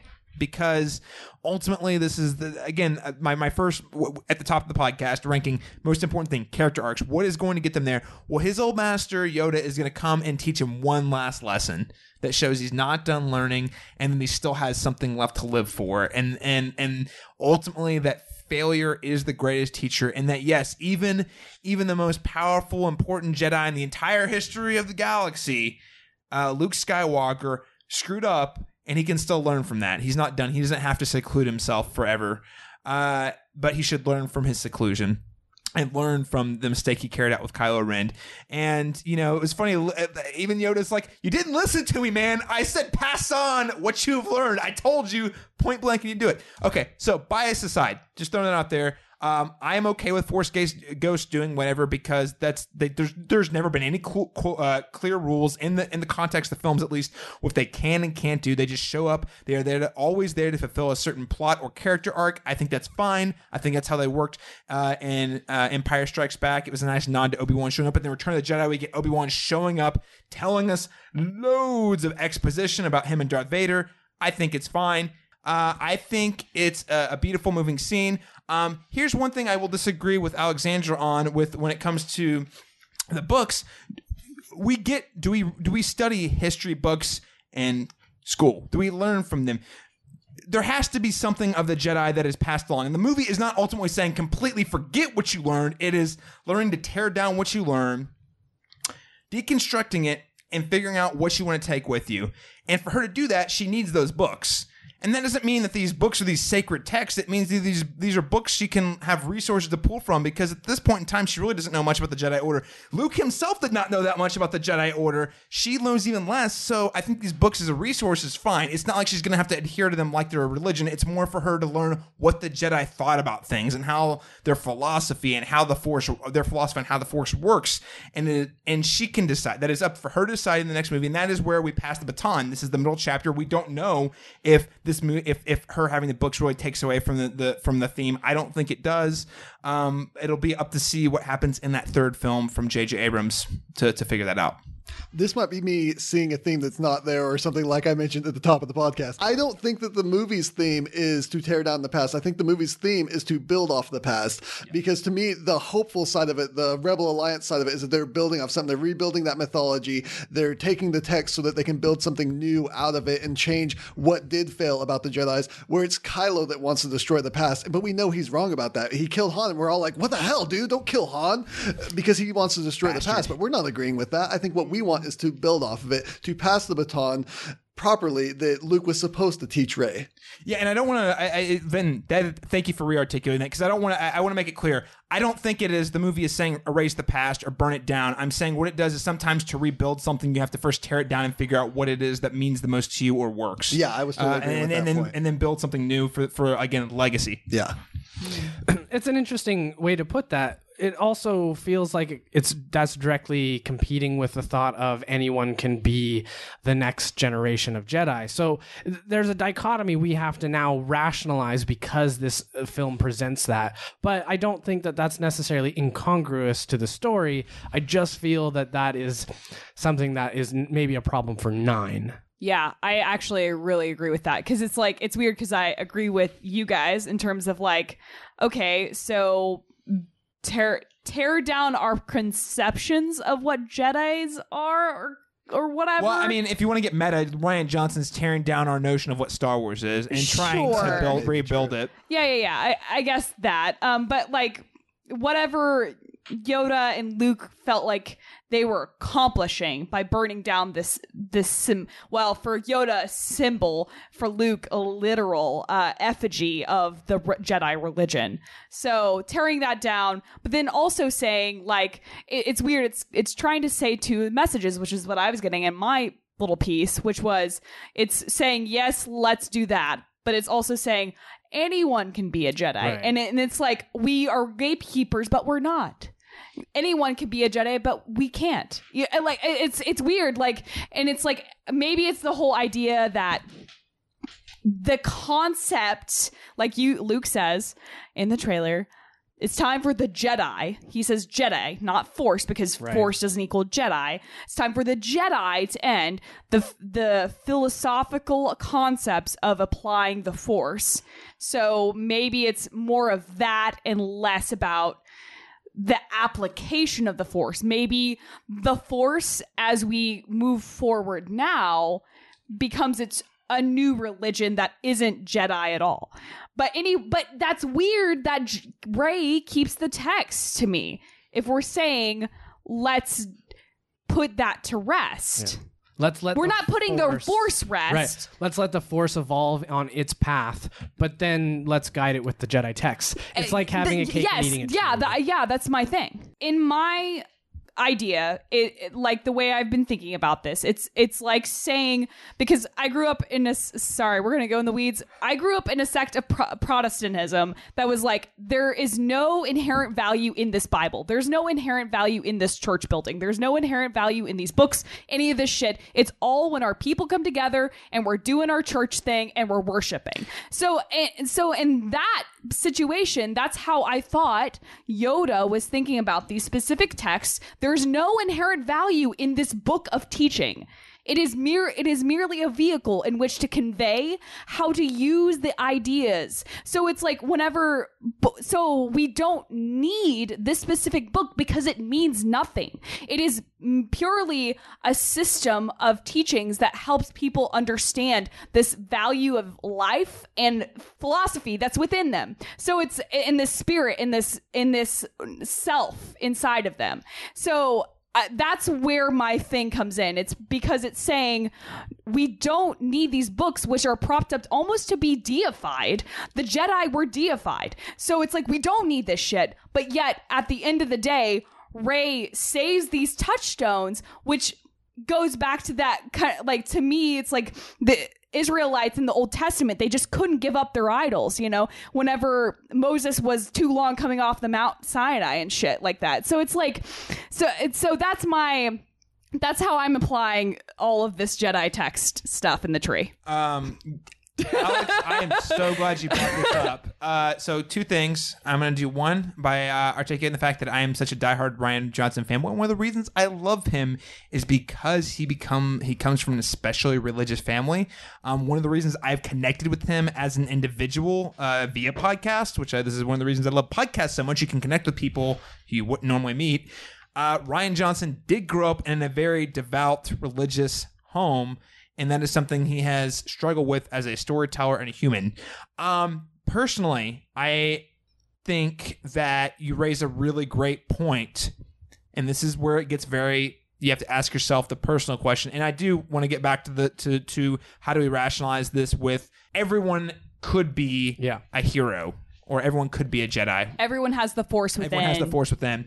I think inherently that taking the Force text is a resource in order to reference back to and learn things from is actually a really smart thing to do. In the same way that I think that the Bible, which I agree with you 125 million %, that is deified and held up to this ridiculous standard, and some groups is even considered inerrant, which I find baffling. I think that using that as an analog for the Sacred Jedi text is actually a great comparison. But I also think as a person, and this again speaks to every individual, myself, I would say it's good to have that around because it is very important. These beliefs come from somewhere and it's not out of thin air. And to have a text in which we have these, that we can retell these stories and retell these life lessons and retell these values, have that around is important.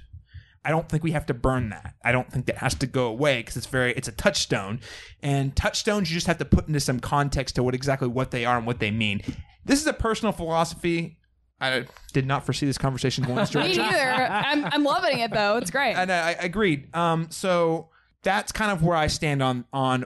I think for me, it makes sense that she kept the books. Yeah. How do we rationalize that with everyone can be a Jedi? Well, someone's going to have to lead the next generation of Force-sensitive children, and she happens to have a resource they do not, and she also has a sense of duty that they do not because it just the Force happened to awaken in her first. So this does ultimately revert into a weird either totally consequential thing or the narrative of someone was chosen, whichever. Again, God, this gets so theological very quickly, that she happens to be the person who has this information, who was awakened earlier than some of these other children. And I think at the end of the day, whenever you're trying to revitalize something, it does take leaders and it does take people to do that. So at the end of the day, I think she's the person who, air quotes, either called/destined to do that, or third option, she decides to do that because she feels like it's the right thing to do. But ultimately, the fact that she has that and they do not is very important. All right. Well, that may have been the heaviest note to end on. And again, I had not foreseen taking that note. Yeah. Vinton? Do you have a lighter note to end on, Vinton? No, I can do a little bit of commentary on that. I mean, I could do like 12 podcasts on the theological things. I mean, I to be just completely open, the Bible is one of my favorite things. I went to college for studying the Bible because I love the Bible. So I could talk a lot about that, but just to stick with the movie for the most part, I think that while it might be missing a theme for her to keep the books for this movie, I think it would miss a larger theme for her not to of the whole Star Wars universe and trilogy. Point. I think it would just be like, hey, you know that Jedi thing, let's just erase it and continue with Star Wars. That would be weird, and it just wouldn't feel right. And I feel like her keeping the books is setting up an opportunity for the next filmmaker to do something really awesome that they could drop the ball in, but I would hope that they would come up with some really good reasons, some really good things moving on from there. And I think to me, her leaving behind all that, just destroying all that, would be just like, hey, you know that Force thing? Well, we now know nothing about it again, so hopefully we can get it right this time and not just recreate the Jedi not knowing what the Jedi was and just end up in the same place again and just restart time over. If we have the text, we can then try to do something differently knowing how it was done before. What did they get right? What did they get wrong? We have it documented and we get to decide. Right. And so, that's the thing. That's the cool thing about Star Wars. Here's a great note to end on. The cool thing about Star Wars is that how much it parallels real life and gives a good analogy and a good method in which to dissect our real world situations. It's easier to talk about a fictional religion with really cool mystical powers and neat saber swords than it is to talk about like modern day religious institutions and their place in society. It's a great analog to talk about our real world and help us understand. And that's one great thing about fiction. And everything about our real world, from religion to politics. Exactly. To, current socioeconomics. Right. Star Wars means so much to so many people. And a lot of what this means is going to depend on their personal journeys in their life and when they encountered Star Wars and when they grew up with Star Wars. I think the prequels are actually not dog shit. They're problematic and they're not great, but I mean, I saw it when I was a kid though. In the same way a lot of people saw the original trilogy when they were kids. Rian Johnson was 4 years old when he saw it. It means a lot of different things. And I think what is beautiful about The Last Jedi at the end of the day, I'm gonna eat my words. The passion and fire that exists with fans on either side of hating it or liking it still exists. And it clearly shows that film and the pop culture thing that Star Wars has become is really important to the world we live in today. It tells us a lot more about ourselves than it tells us about the fiction.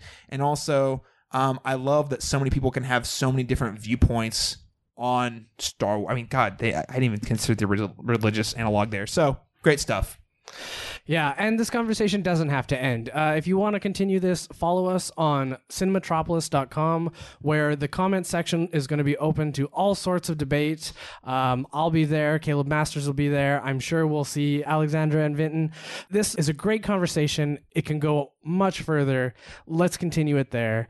But for now, we're going to have to sign off. So, Alexandra, where do people find you? Sure, you can find me at Alex V. Brohannon. That's Brohannon. It's a bromanto of my last name. So you can find me there on Instagram and on Twitter, where I will tweet funny things sometimes, sad things sometimes, and articles I write sometimes. So there you go. Vinton, where can they finish this conversation with you? I am on Twitter almost all the time talking about comic books, but I would also love to talk about Star Wars. I am at Flesh Eater, like the zombie. I'm also on Instagram, but I don't really talk there. I just post photos. So I don't know if you want to get on there and talk with me. I would like to say, though, if you get on there to talk to me about this movie, don't try to convince me to hate it, because I do love it. People love what they love. And if you don't like it, I'm not going to convince you to like it.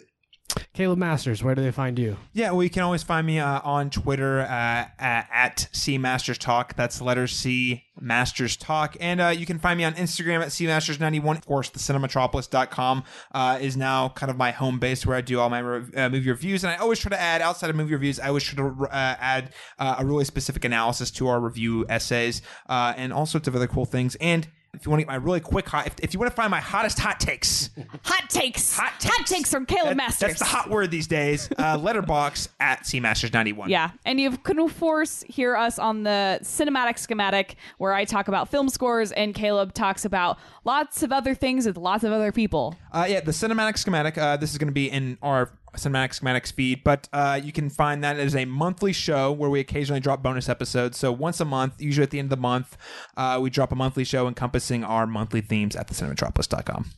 And I am Caleb Haldane. You can find me at Caleb Haldane, which is CalebHaldane on Twitter. And, go ahead, hit us up on cinematropolis.com. I urge you to do so. I'm going to make Caleb Masters put all of our names in the show notes, as long as all of our Twitter handles. So find us there and continue this conversation. Thank you and goodbye. I only know one truth.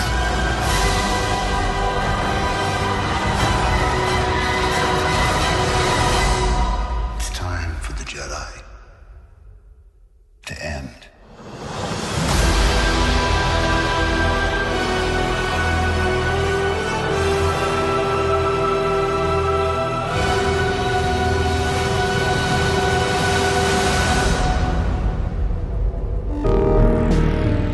This special episode of the Cinematic Schematic, featuring the first edition of Cinema Showdown, was hosted and produced by Caleb Haldane from the Red 6 to Golden Corral podcast.